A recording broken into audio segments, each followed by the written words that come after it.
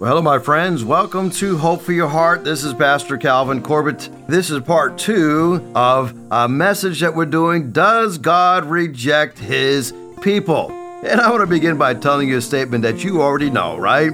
The best things in life are gifts. They're not obtained by efforts. They are gifts. Now think about this for just a moment. Think about the best things that you have in life, the things that are most important to you, and then they're really not things. The most important thing in our life is not a thing at all, but rather relationships. You think about when you get to the point that you are on your deathbed. I don't think you're going to say, well, bring my sports car, bring my house, bring all my collections of coins or whatever you have. You're going to say, I want my family close by, right? Get my wife, get my kids, get some of the people from the church, get some of my friends, and I want to see them. The best blessings are not obtained by effort, they are gifts. And can you imagine if you are wanting to get married and you decide, well, I'm going to get married and I think I'm going to go over here and I'm going to pay this person to marry me. And you say, well, that's not really love, right? You know, my wife and I, we've been married almost 34 years. And so I never had to say to her, honey, I want to pay for you to be my spouse. Now, I don't say that it hadn't cost me anything. It does cost you something to be married, but I didn't pay her to marry me, right? We would say that's strange if you got to pay for somebody to marry you, that person probably doesn't really love you because love is really a gift. You think about friendships. I mean, what kind of friend would it be if you said, let me give you $100 to be my friend for a week, right? That's not really a friend. That's buying a relationship, but that's not genuine friendship. Genuine friendship is just born, right? It's just a gift that you have. Somebody said about friendship, and I love this. It's so good to have friends because friends double your joy and they cut in half your pain. Now, you think about that for just a moment, right? And you can't pay for that. So the best things are not obtained by effort.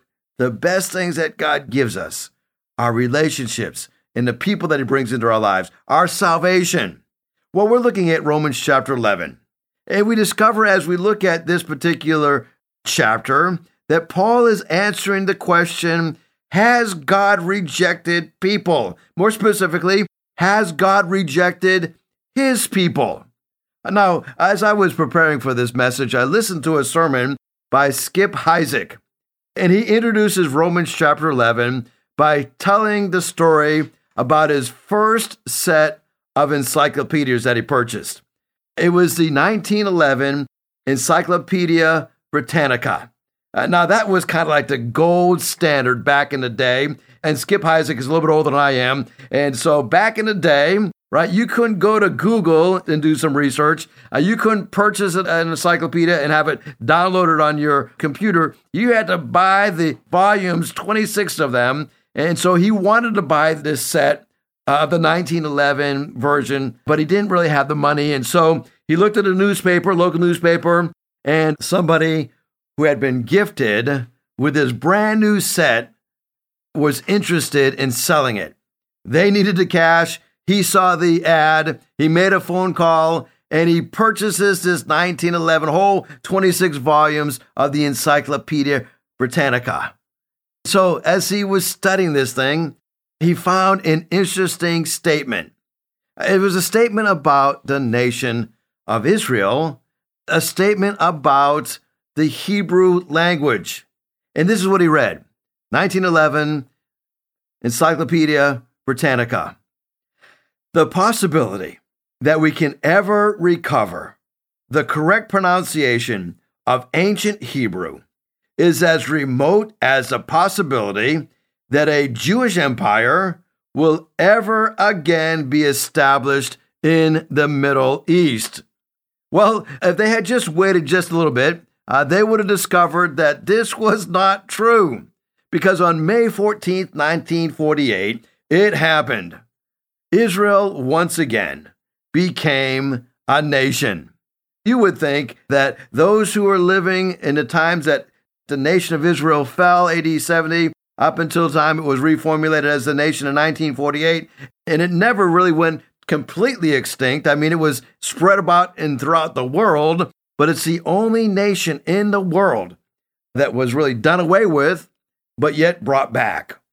So when we look at chapter 11 of Romans, God had cast away his people. And so Paul asked, is God done with his people? And he says, well, certainly not. God is not done with them. And he actually uses himself as an exhibit. Exhibit A, or Exhibit 1, would be Paul. Paul says, I am an Israelite. I'm a descendant of Abraham. I'm of the tribe of Benjamin. God has not rejected his people whom he foreknew. And then he uses the story of Elijah. And Elijah thought he was the only one that was left. He thought that he was the only one who refused to bow a knee to Baal. But God says, no. I've got a remnant chosen by grace. I've got 7,000 who have not bowed the knee to Baal. God wasn't done with the nation of Israel. And then the third exhibit that Paul uses is actually the Israelites themselves. They have this remnant, and there's a mystery to this remnant. And Paul says, what the people of Israel thought so earnestly, they didn't attain. But the elect among them did, but the others were hardened. As it is written, God gave them a spirit of stupor, eyes that could not see, ears that could not hear, to this very day. So I want to pause here and ask you a question. Have you ever worked really hard for something and still missed out? Maybe you worked really hard to save your marriage and yet you still experienced a divorce. Maybe you've worked real hard to have good health and you've exercised and you eat right and you try to get enough rest, but yet you still have been given the diagnosis of cancer. Maybe you've worked really hard at work and you thought for sure because of your diligence and your hard work that you were going to be up for that next promotion. And although you worked so hard, you were bypassed. Somebody else got the promotion. Have you ever worked on a relationship that you wanted to mend and you worked and it still didn't work out? Maybe in a marriage situation, maybe in a personal relationship situation where you worked so hard to get this person to be a friend and it just didn't work out. You ever ask yourself, why? Why can we work so hard and yet things still don't work out? Well, I found a good few biblical reasons. I got 5 of them. Maybe one of these 5 will help you today. If you feel like you're working real hard and you're getting no traction. Number 1, oftentimes things don't work out even though we work hard because our heart is hard. We're working hard and we're working from a hard heart. Jesus gathers his disciples around and after he had fed 5,000 with the loaves and fishes, Jesus said to his disciples, they did not understand about the loaves because their hearts had been hardened. What is Jesus saying? Jesus is saying that many people will pursue a relationship with him, but it's only for their own purpose. They work real hard to obtain the blessings of God, but they're really not interested in having a relationship with God because their heart is hard. Jesus says they were just following me because I fed them. I gave them loaves and fishes, and as long as I fed them, they followed me, but they really didn't want to have a relationship with me. They were working real hard to follow me, but they didn't care about me. They only cared about what I could provide for them.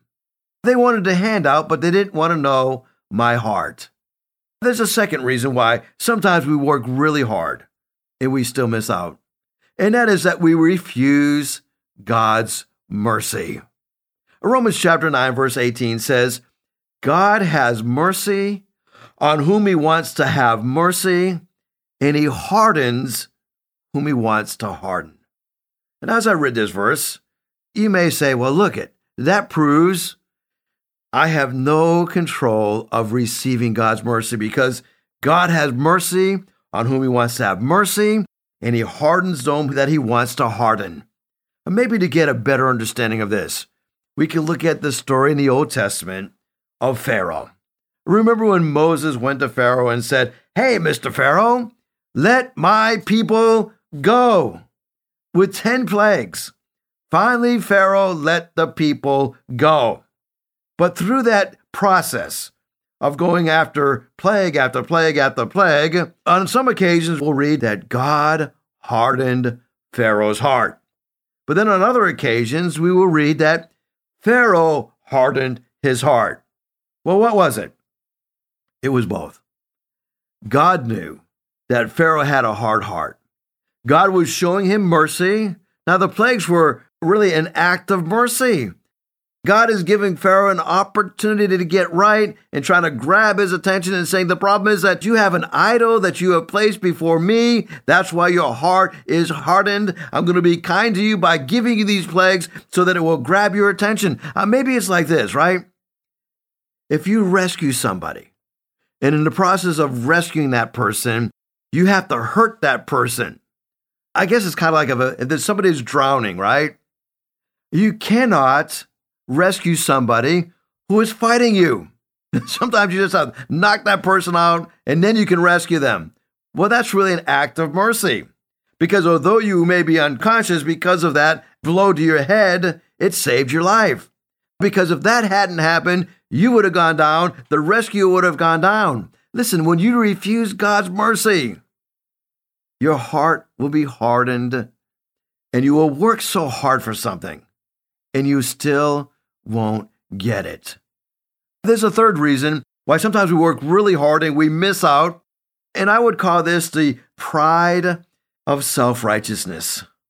In Romans 9:31, it says that Israel, who pursued a law of righteousness, has not obtained it. Now, why? When we look at the greater context of those who were pursuing this law of righteousness, I think Paul primarily had in mind the Pharisees, right? Because Paul considered himself a Pharisee among the Pharisees, a Hebrew among the Hebrews. He was a rabbi. He was a teacher. He actually taught the Pharisees. When he talks about pursuing the law of righteousness, he said they never attained it because they were pursuing it for self-righteous means, so they could brag about how righteous they were.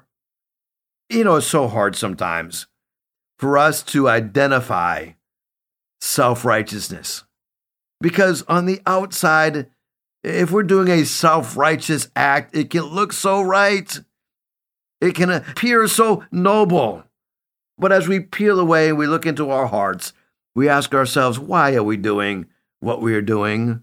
Are we doing it for the applause of men, or are we doing it for the praise of God? Well, there's a fourth reason that we can work so hard and not obtain what we're trying to work for. And that is sometimes we're working in ignorance. Romans chapter 10, it says, because they were ignorant of God's righteousness and they sought to establish their own, they didn't submit to God's righteousness. In other words, they didn't know God's righteousness because they were so caught up on doing what they thought was right. Romans 11:25 kind of reemphasizes this thing where Paul says, I don't want you to be ignorant of this mystery, brothers and sisters, so that you will not be conceited. A hardening in part has come to Israel until the full number of the Gentiles has come.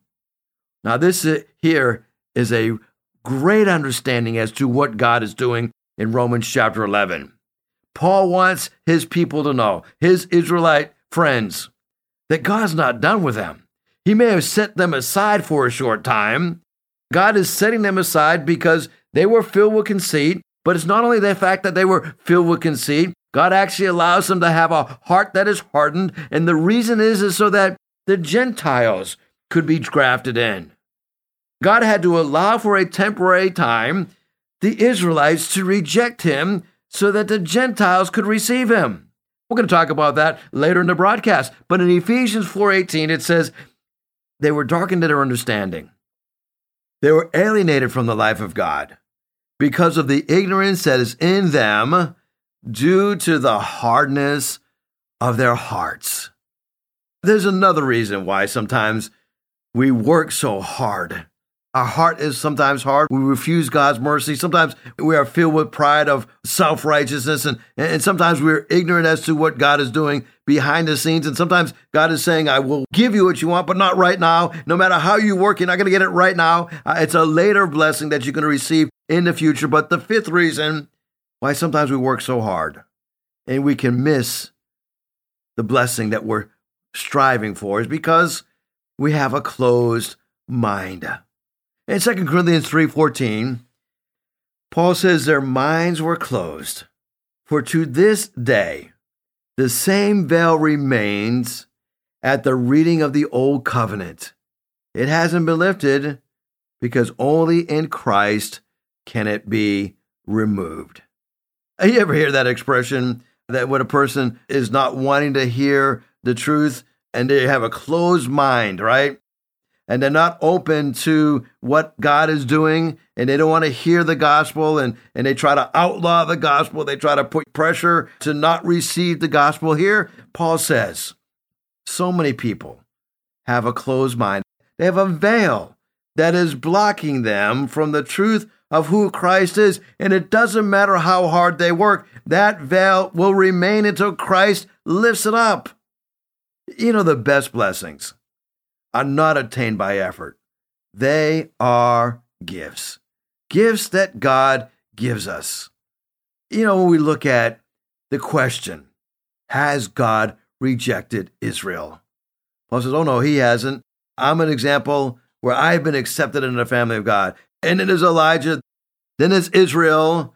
They're going to be grafted again back into the family of God. But then there's David. The remnant, as we look at David, is much more complex than we can ever imagine. Let's look at this passage, verses 9 and 10, Romans chapter 11. And David says, may their table become a snare and a trap, a stumbling block, and a retribution for them. May their eyes be darkened so they cannot see, and their backs be bent forward forever. Now, what exactly is David saying here? Well, let me read the New Living Translation of that very same passage. Likewise, David said, let their bountiful table become a snare, a trap that makes them think all is well. Let their blessings cause them to stumble, and let them get what they deserve. So here David is reminding us of something very important. This remnant is much more complex than we can ever imagine. Here we discover that God is blessing his people, but then that blessing turns into a trap because they think all is well. So these blessings actually keep them from a relationship with God because they are worshiping the blessing more than the one who gave the blessing. So David says, let them get what they deserve. But David is reminding them that they can have a relationship with Christ. God has extended his offer of salvation. You know, throughout all of Scripture, God speaks so much about our hearts and our heart's condition. But I'm intrigued by one passage in the Old Testament.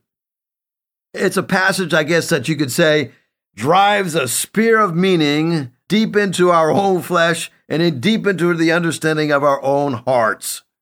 In the Old Testament passage, we get a glimpse about how God works in the hearts of men. 2 Chronicles 16:9, where we're confronted with the reality that God is looking for a few good hearts. I love the metaphor in this verse. The eyes of the Lord range throughout the earth. One version, the King James says, the eyes of the Lord run throughout the earth to strengthen those whose hearts are fully committed to him. So here's the metaphor. God's perspective, his ability moves throughout the earth, looking for something specific, people that he can strengthen. And he chooses people whose hearts are fully committed to him. Do you want to have a prescription of how you will never get discouraged, never get defeated? Always have your heart fully committed to Christ, no matter what happens. In good days and bad days, when you feel like it, when you don't feel like it, when it's raining, when it's not raining, when you have a lot, when you don't have so much, learn to be content in Christ. Be fully committed to him, no matter what happens. You will avoid the pitfall of discouragement. Well, there's another exhibit that Paul uses. Paul talked about David, he talked about Israel, he talked about Elijah, he talked about himself, and now he was talking about the Gentiles. Now, this is more astounding than you could ever imagine, right? Romans 11, verses 11 through 21. Again, I ask, did they stumble so as to fall beyond recovery? Paul's talking about the nation of Israel, Have they been so bad and stumbled so far that God says, we're done with you? Not at all. Rather, because of their transgression, salvation has come to the Gentiles to make Israel jealous. But if their transgression means the riches for this world and their loss means the riches for the Gentiles, how much greater riches will their full inclusion bring? Here Paul is reminding us of a very important truth. He's telling us that as you look at the nations and the Gentiles being grafted into the family of God, it actually made the Israelites jealous. But if that would drive them back to Christ, then so be it. Let me use maybe a strange analogy. Let's say a husband and wife are going through a difficult time. And all of a sudden, and this is not something I recommend, I'm just using this as an illustration. All of a sudden, the wife begins to date another man. All of a sudden, the husband is driven by jealousy and he becomes envious, and he decides that because of this envy, because of this jealousy, he's going to finally become the man that he ought to be and finally become the husband that he ought to be. And God uses that jealousy to drive him back into a relationship with his wife. Now, again, that's not a good thing, what the wife is doing, but God takes something bad to grab the attention of that husband. God is doing the same thing with the nation of Israel. He says, I'm going to make you envious. You're going to see the love that I have for the Gentiles, and you can say, wait a minute, that's the love that we ought to have, and that envy is going to drive you right back to God. Do not consider yourself, Paul says, to be superior to the other branches. If you do, consider this. You do not support the root, but the root supports you. You will say then, branches are broken off so that I could be grafted in. Grafted in, yes, granted, but they will be broken off because of unbelief. And you stand by faith. Do not be arrogant, but tremble. For if God did not spare the natural branches, he will not spare you either. So here we have a wonderful symbol, and that is the symbol of being grafted back into the family of God. You know, olive trees are amazing trees. They are first mentioned in Scripture in Genesis chapter 11. Remember when Noah and the ark carrying all of the animals at the end of the flood, Noah sends out a dove, and first the dove comes back with nothing, but then the dove comes back with an olive branch, which is a symbol of peace to the world. God was now going to give and extend an olive branch to his people. He's going to raise up a great people through Noah. There's something else interesting about olive trees. You know, the center of an olive tree is always hollow due to natural decay. And olive trees can live for a long time, 500 years, 1,500 years or so. Some may even live up to 5,000 years. It's hard because olive trees, the roots never really die.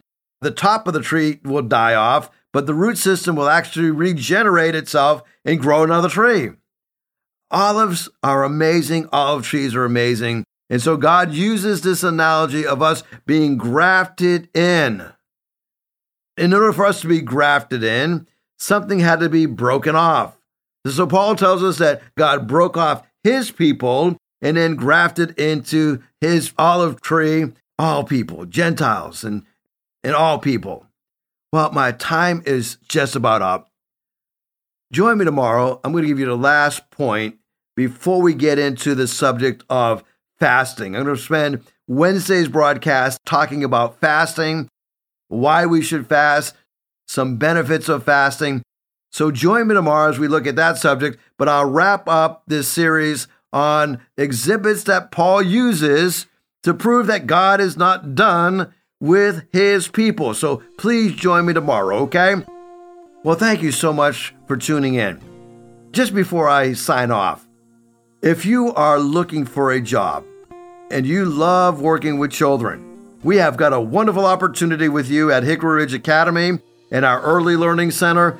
And if you will call our church office, 421-7500, we will tell you what areas we're looking for help and where you can possibly plug in. But we're always looking for good people who love the Lord, who love kids. So give me a call. If you can't get through on the church line, leave a message, or you can send a message to me on my cell phone, 252-267-2365. Just tell me you heard about the open positions at Hickory Ridge Academy and that you're interested in possibly working with us, and I'll get you in touch with just the right people. We'd love to have you as part of our team. Well, God bless you. Thank you so much for joining us today. So we'll wrap up this message tomorrow as we're talking about the fact that God does not reject his people, and he's got big plans for you as well. So I look forward to talking with you tomorrow. If you'd like to hear this broadcast again, you can have a free download at buzzsprout.com/1890557, or you can listen on Amazon, Spotify, Google Podcast, and Apple Podcast. Hickory Ridge Community Church is located at 3320 Battlefield Boulevard South in Chesapeake, Virginia. Sunday service times are 9 a.m. and 10:30 a.m. We'd love for you to join us. For more information, go to hrcc7.org. And remember, no matter what you're going through, in Jesus Christ there is always hope for your heart.